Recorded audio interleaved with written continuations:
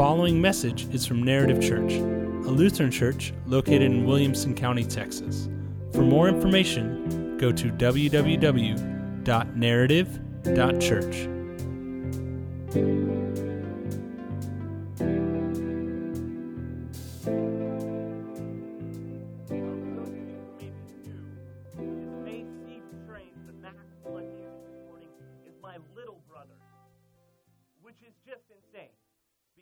I got all the short, stocky, northern German farmer genes, and my parents just stretched him out when he was a child. But I remember Matt and I got to go on a trip with my dad, and Matt was in middle school and I was in high school, and I talk about our height difference because that is the last photographic evidence that I was taller than him at one point in my life. So we got to go to this place called the Boundary Waters. And if you've spent any time in Minnesota, you've heard of the Boundary Waters. The Boundary Waters is one of a few protected wilderness areas in our country.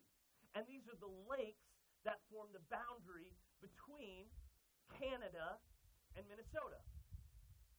Now, the lakes we were on for this trip were a little bit further south. We were solidly in Minnesota, but we got to go out for about 4 or 5 days and just go camping with Dad. Now, this is a wilderness area, so there's no motor traffic allowed on these lakes. It's all canoeing. And what you'd do is you'd put in one lake, and then you would do what they call portaging. If you were French-Canadian, it would be portaging. But we're not French-Canadian, so we call it portaging. And what you do is there are these trails between the lakes.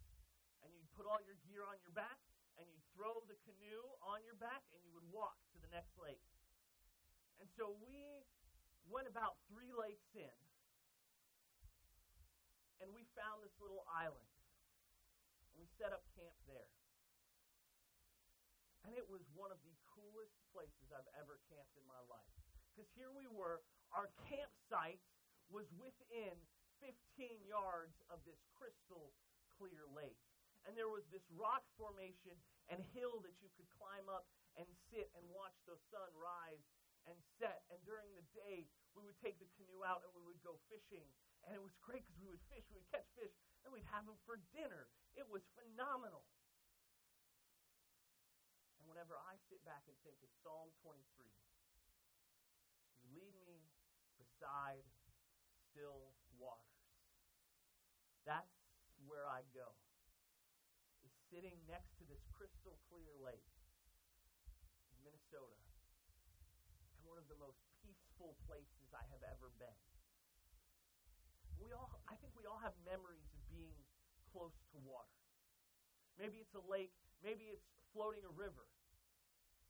Here in Central Texas, we have so many great rivers you can go and float and just spend an afternoon or a morning floating down.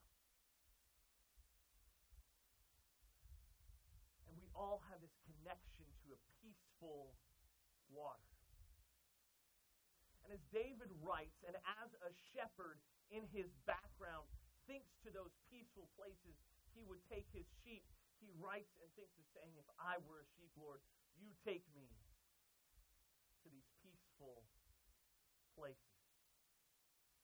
Now, I love where we went also in our reading from John today, where Jesus says, I am the door. Some may say, some translations, the gate. The sheep enter through me. Now, in biblical times, this had an even cooler perspective, right? Because we think of the gate as, the wooden or metal thing that we're going to open to let the sheep in and out. But oftentimes back then, the gate was just the hole in the wall. It was the entrance to and from the pasture. And so at night, as the sheep would sleep, shepherd would lay in the gap. And so when he says, I am the door, I am the gate, he's saying, I lay down my life. I literally lay down at the gate so no predators can get in. So no one can enter without going through me. As we've gone through these stories of the Old Testament, as we've worked our way from creation and just hit some highlights along the way, over the past several weeks, we get to the Psalms. In a regular Bible, the center of your Bible. And the Psalms are an incredible gift to the people of God. Because in the Psalms you will find Psalms like Psalm 23, where David or another psalmist working with him writes, and it is all about the peace we find from God. It is about looking and saying, look at what you have given to me. In other places, we will find psalms that are cries out to God. You'll see sometimes a repeated phrase, "How long, O Lord?" Where David will feel far from God, and he will cry out, and he will put that in the psalm. In other places, you'll find what we call imprecatory psalms. These are psalms where David is angry with something in the world, and he writes it down into a psalm to the Lord, which I think for us as people following God is an incredible gift, because it shows us that our anger and frustration with the world is not wrong. And in fact, it is okay for us to express anger and frustration with the brokenness we see around us. But when David writes these psalms, he is giving to the Lord wrath and justice. And saying, this is not mine, but I give it to you. And I'd encourage you, if you're saying, I'm trying to find better ways to read my Bible, just start reading through the Psalms. You're going to find some incredibly reassuring things there. You will find David, claimed the man after God's own heart, questioning God. You will find him angry and frustrated.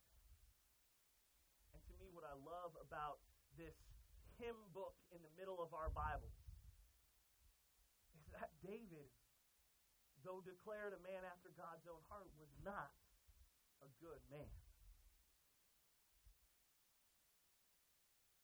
David struggled his entire life to follow God. And oftentimes we can take biblical characters and put them on a pedestal and say, well, they're so good, I could never reach that. Listen, you want to sit down with me sometime? We'll talk about the things that happened with David. Game of Thrones has nothing on David. Not only does he ruin himself, his own legacy in the kingdom, but his family. And still God says, you are a man after my own heart. For us, the Psalms are a reminder that there was one perfect human. And that was the Son of Man who came for us. The Good Shepherd who lays down. That when we read Psalm 23 as people knowing the Messiah, we read it and say, he is the one who gives this to me.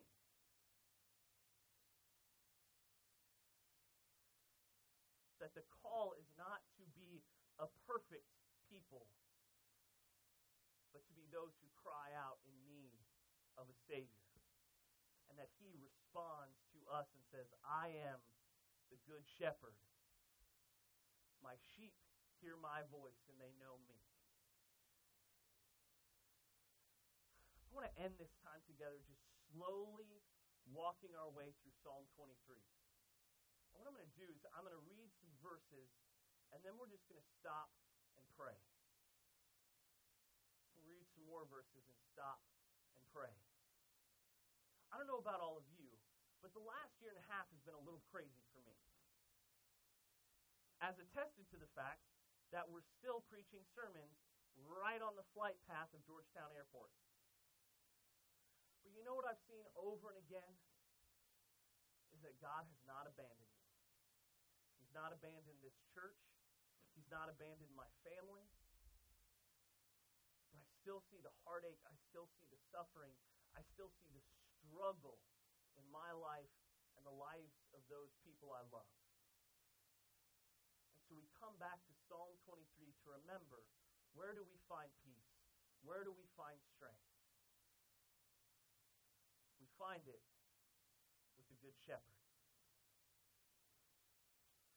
From Psalm 23, the Lord is my shepherd, I shall not want. He makes me lie down in green pastures. He leads me beside still waters. He restores my soul. Lord, we pray that you would restore us. The promise given to us in your Son is that you are always with us to the very end of the age. So, Lord, let us run to you. Be our good shepherd. May we remember that again and again and again. That when we need restoration, when we are weary, you are the shepherd who protects us and restores us and leads us to green pastures and still waters. He leads me in paths of righteousness for his name's sake. Even though I walk through the valley of the shadow of death, I will fear no evil, for you are with me. Your rod and your staff, they comfort me. You prepare a table before me in the presence of my enemies. You anoint my head with oil. My cup overflows. Lord, this world is still fallen and broken. And in it we encounter heartache, we encounter fear, we encounter struggle.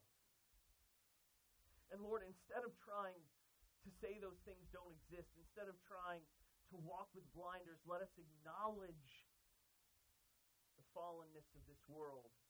But let us repeat over and over that even in the darkest valleys, you walk alongside us. Lord, remind us over and over of the love you have for us, displayed in its greatness on the cross and in the empty tomb. Lord, even as we fear, your rod and your staff comfort us because they protect us from those who would pray and attack. And Lord, they gently guide and correct us when we walk away from you. Lord, a table in the midst of our enemies, a table in the midst of the enemy who would seek to see our downfall. And it is as if you taunt him and say, you cannot touch my redeemed. So here, have dinner.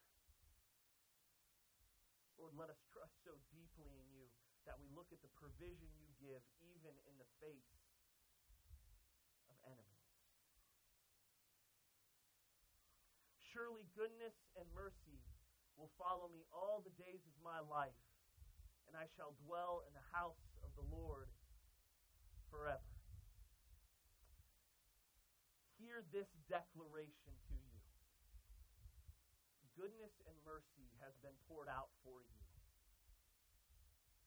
When Jesus walks the road to Calvary as the Good Shepherd who lays down his life for his sheep, the declaration is his goodness, his mercy is yours.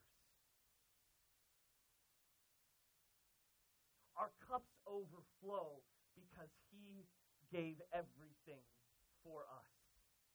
When we walk out into this world, the one you came in through to this service this morning and the one you go back out to, it's going to be the same.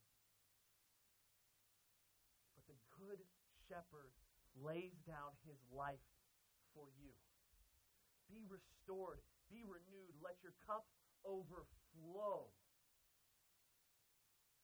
Because his mercy, his joy, his peace, his strength is for you.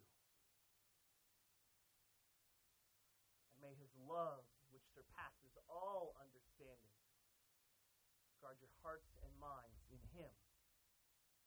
Let's pray. Lord, we thank you this morning thank you for cool breezes, for time together with our brothers and sisters in Christ. Lord, for the reminder from Psalm 23 of the peace that you give to us. Lord, thank you for the still waters. Thank you for the green pastures. Thank you for walking alongside us in valleys and on mountaintops. And may we see the blessings over and over of your love in our lives. And see that your goodness and mercy